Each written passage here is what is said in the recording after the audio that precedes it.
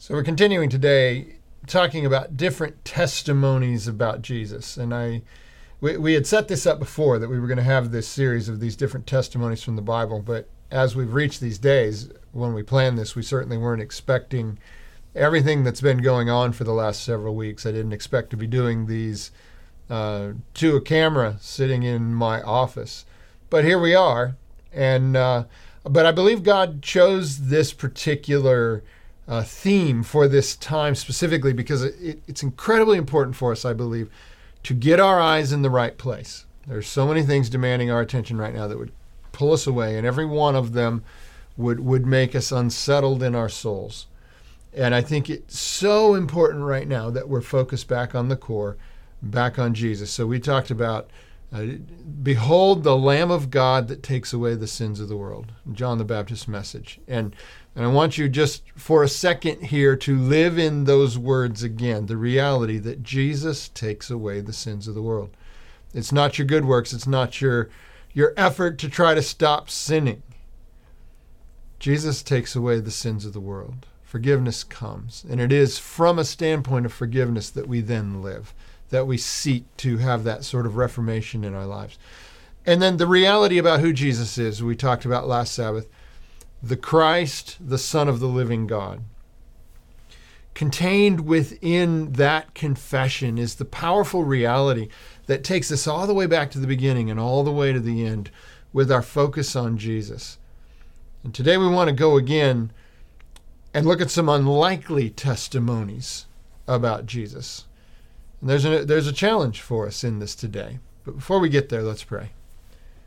Father in heaven, as we open your word and read today about unlikely believers, Lord, help us to be struck by this. Help us to be challenged by this, even rebuked by this if we need to be. Lord, help us to be believers, particularly in this time. In Jesus' name, amen. So we're going to talk about unlikely testimonies and testimonies that raise a troubling question. And this is basically the question. Here it is. Is it possible to have more information but less faith? Sometimes we get caught in this trap. And this trap says, well, if I just knew a little more, if I was just sure of this, and ever learning but never coming to a knowledge of truth. It's just never quite enough for me to fully believe, to put myself into it. And so I ask you the question and ask you to consider it. Is information key to faith? Well, I don't think we would want to suggest that information is irrelevant to faith, because the whole idea of proclaiming the gospel is to tell good news. But how much good news do I need before I believe? How much detail is required for me to believe? I want to talk about some unlikely testimonies about Jesus, some unlikely believers. And so we're going to start in a place that we don't usually go this time of year. We're going to start with a story that usually we only touch on it at Christmas. But I don't want to talk about it in a Christmas context here. I want to talk about it in the context of the identity of the ones we're talking about. So let's go there right now. We're going to Matthew chapter 2, and we find these words. After Jesus was born in Bethlehem in Judea, during the time of King Herod, Magi from the east came to Jerusalem and asked, "Where is the one who has been born King of the Jews? We saw his star when it rose and have come to worship him." Who were these guys? These Magi from the east, these wise men, as we have called them, and then tended to say there were three of them, although nowhere does that specifically say. Well, I think if we actually were to meet them, we might have been a little more uncomfortable, because in all likelihood, they were to some degree astrologers. And I say that because the thing that got them excited about the notion that a child had been born was they were watching the skies and a strange star appeared. They saw something new in the skies. And to them, that was an omen. That meant something. So they went to look to try to figure out what this meant. And they had different writings. Now, it's not clear from Scripture exactly what they had. But coming from the East, they likely had some Jewish manuscripts of the Jewish Scriptures from other times that they might have looked into, believing that this star was somehow relevant to Israel. It's also possible that they had some writings left over from the days of Balaam the prophet. You remember Balaam, who came down to Balak and he was supposed to curse Israel? Well, there's something very interesting that Balaam says in the midst of his attempting to curse Israel. And it's found in Numbers chapter 24. And I want to read it to you. And I want to ask you, would this be enough for you? It goes like this. I see him, but not now. I behold him, but not near. A star will come out of Jacob. A scepter will rise out of Israel. He will crush the foreheads of Moab and the skulls of all the people of Sheth. Edom will be conquered.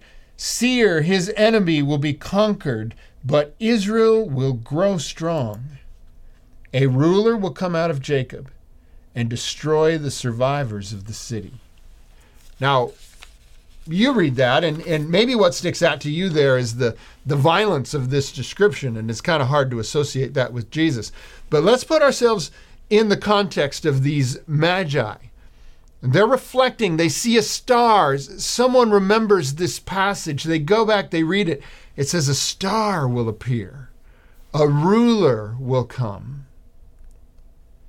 Would that be enough for you to gather up expensive gifts and to travel across the desert a long ways? Well, apparently it was enough for them. We go on with the story.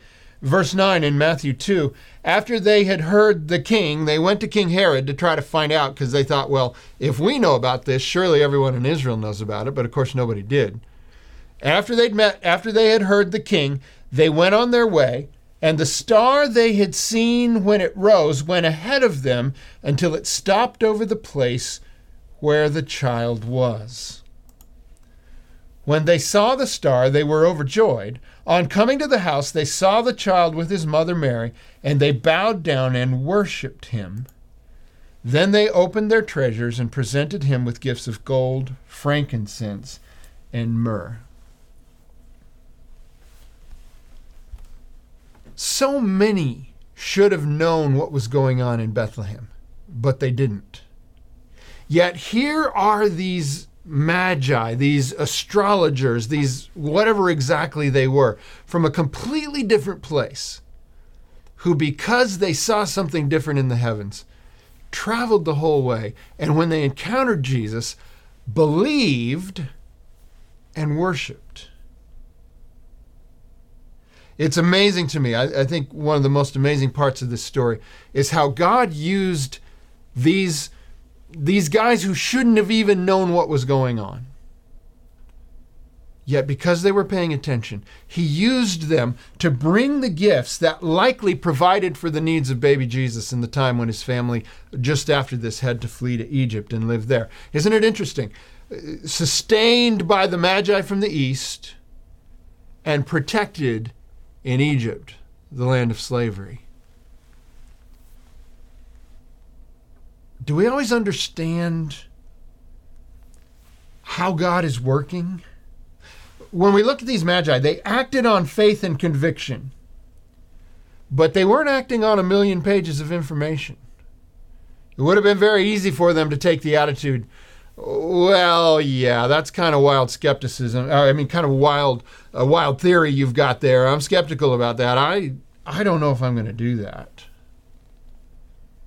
But they went, they acted, they believed. How much information do you need in order to believe? I want to go to another story. This is later in Jesus' life, and this is the story of someone who amazed Jesus. Now, just that concept alone is interesting to think about, because when you think about Jesus and what it was like for him interacting, sometimes it seemed like he knew everything and nothing surprised him. Other times there were things that happened that did surprise him. And this is an example of a time that happened. And this story is found in Matthew chapter 8. So we go there, Matthew chapter 8, verse 5. When Jesus had entered Capernaum, a centurion, so this is a Roman soldier, came to him asking for help. Lord, he said, my servant lies at home, paralyzed, suffering terribly. Jesus said to him, shall I come and heal him? Now, Jesus' response is very much in line with how things have gone. You remember the head of the synagogue, his daughter was sick and ultimately she would die. But he comes and says, please come to my house and help me. And it was standard for Jesus to go to where the healing needed to take place. So he's saying to the centurion, do you want me to come there and help you? But look what happens. The centurion replied, Lord, I do not deserve to have you come under my roof. But just say the word, and my servant will be healed. For I myself am a man under authority, with soldiers under me. I tell this one, go, and he goes. That one, come, and he comes. I say to my servant, do this, and he does it. When Jesus heard this, he was amazed and said to those following him, truly I tell you, I have not found anyone in Israel with such great faith. This is an amazing moment.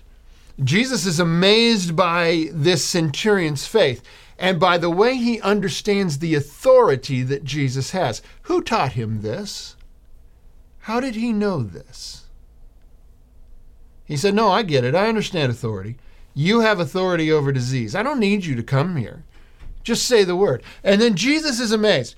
And he says, I tell you, I have not found anyone. Now, who would anyone include? Well, that would include the disciples, wouldn't it? Isn't that an interesting reality? Certainly, the centurion was not ready to be a disciple of Jesus. He lacked so much of the context and the background. Yet in this moment, his faith exceeds that of Jesus' followers. I say to you that many will come from the east and the west and will take their places at the feast with Abraham, Isaac, and Jacob in the kingdom of heaven. But the subjects of the kingdom will be thrown outside into the darkness, where there will be weeping and gnashing of teeth. Then Jesus said to the centurion, go, let it be done just as you believed it would. And his servant was healed at that moment. So in the context of this, it becomes clear to Jesus that there are many out there who have not had the privilege of the information, yet their faith is strong. And he says, you know what? God will honor that faith. And in the kingdom of heaven, many will come from the east and from the west and sit down at the table, even though they didn't have all the information. The Magi came from the east. The centurion came from the west, yet they believed in Jesus. And all the while, so many who had so much information had so little faith. So here's the point. If you're willing, you can believe. But if you're not willing, nothing is going to convince you. If you're willing, just the smallest interaction with Jesus is going to bring a conviction to your heart. If you're unwilling, you can memorize the scriptures and still not believe. Convicting power can fall at any time. And this is clear in the next two testimonies about Jesus I want to share. Because convicting power falls, but it falls at a point where Jesus isn't even in control of things. Maybe we could say in this case, Jesus is in the midst of his ministry. He's doing healings. It kind of looks like he's winning. But these next two examples, they don't fit that at all. I want to tell you about another centurion Only this time, this is a centurion who very likely just a few minutes before, within the last few hours, had been recently mocking Jesus and possibly even participated in beating him. This is one who was watching Jesus in the moments of his agony as he was on the cross and as he went through the various different things he said at the very end of his life, and then finally the very last things he said. And we're going to the book of Mark this time, Mark 15, verse 39. It says, "And when the centurion who stood there in front of Jesus saw how he died, he said, 'Surely this man was the Son of God.'" How much information did he have? The only information he had was he watched how Jesus suffered and died. And after seeing that, he said, "Surely this man was the Son of God." How could he know that? "Many will come from the east and the west," Jesus said. I want to give you one more example, one more unlikely example. But before I do, I want to ask this question again. Is it possible to have less information but more faith? Honestly, I asked that question at the beginning, but I ask it to you again. Is it possible to have less information but even more faith? Let's go on. This time Luke chapter 23, verse 32. "Two other men, both criminals, were also led out with him to be executed." So Jesus is now being taken to be crucified. "When they came to the place called the Skull, they crucified Jesus there, along with the criminals, one on his right and the other on his left. Jesus said, 'Father, forgive them, for they do not know what they are doing.' And they divided up his clothes by casting lots." It could be the centurion is participating in this, the one that's going to testify in just a minute. The people, now watch what the people with lots of information did. The people stood watching, and the rulers even sneered at him. They said, "He saved others. Let him save himself if he is God's Messiah, the chosen one." The soldiers also came up and mocked him. They offered him wine vinegar and said, "If you are the King of the Jews, save yourself." There was a written notice above him which read, "This is the King of the Jews." One of the criminals who hung there hurled insults at him. "Aren't you the Messiah? Save yourself and us." Now look at this scenario. The people who are supposed to know are mocking him and sneering at him. The soldiers seemingly have complete control over him. And even the criminal who's up there with him says, "Look, you're no better than us. You're in the exact same state we're in." Is Jesus in control right now? Does he look like he's winning? Yet. Watch what happens. But the other criminal rebuked him. "Don't you fear God," he said, "since you are under the same sentence? We are punished justly, for we are getting what our deeds deserve. But this man has done nothing deserving. This man has done nothing wrong." Then he said, "Jesus, remember me when you come into your kingdom." Where does that come from? What kingdom? Jesus is dying on the cross. What kingdom? Yet somehow,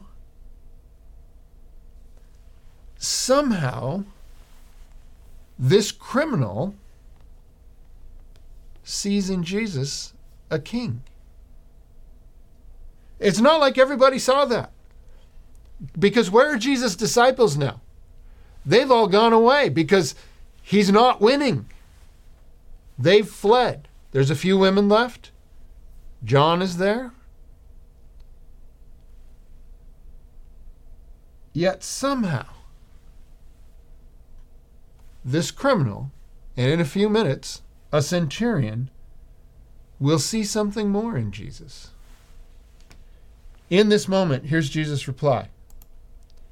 Jesus answered him, "Truly I tell you, today you will be with me in paradise." That's a bold statement, isn't it? Here's the thing. The eyes of faith will see past the distractions of the current moment and the ugliness of the current conditions, and will be able to see through that all the way to the day when Jesus reigns on the earth. This is what the criminal did. He knew he was dying for something he did. He knew Jesus was not. And he could look past where they were and what was going on to the day of the kingdom of God. So my question to you, do your eyes see that far? If the day we're living in is anything like the days of the past, then we can likely expect that there will be information-rich so-called believers who will crumble under pressure, while seemingly ignorant in comparison in the ways of God, others will find strength in Jesus.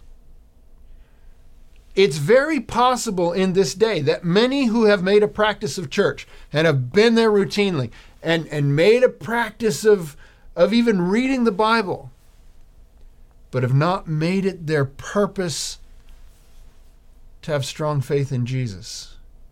When they're confronted with this reality that does not align with their expectations, their whole foundation will crumble because it's not built on Jesus itself. It's built on information. It's built on stuff. It's built on doctrine.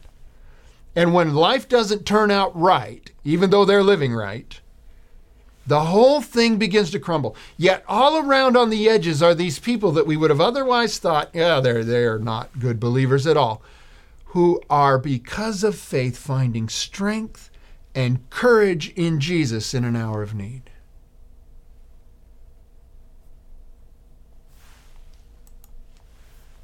Is it possible to have more information but less faith? Well, these stories suggest that that's true. And in fact, these stories suggest another question. Is it possible to have less information but more faith? Well, in fact, these stories would suggest that is absolutely true. But I want to suggest that neither one of these is best. This is what I want to suggest, and this is what I hope is your reality. It is possible to have more information and more faith. Be a believer. If you are willing, you can believe. The world is full of people who are trying to use this notion of a lack of information as an excuse to not believe. But I think we can see from these stories that the volume of information is not the key. The key is the willingness of your heart to be open to the Holy Spirit. So here's the confession I want us all to make today. Jesus, remember me when you come into your kingdom. This is what we put our faith in. Even when the times are tough.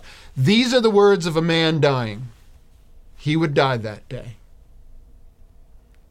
But he said, Jesus, there's going to be a better day. There's going to be a day when your kingdom gets established. On that day, remember me. Did he have a right to ask? No, he was a criminal. But you see, the grace of Jesus, this is the reason he came and died, was to save sinners who believe. So I want you to say this with me. Jesus, remember me when you come into your kingdom. Let's say this together right now. Are you ready? Now, and I want you to say it with faith in your heart. I want you to mean this. Jesus, remember me when you come into your kingdom. Does that give you a little hope? That gives me a little hope in my heart. Because I'm not confident in the kingdoms of the world right now. But Jesus is going to remember me. He doesn't forget. He has the grace to forgive. He has the power to heal.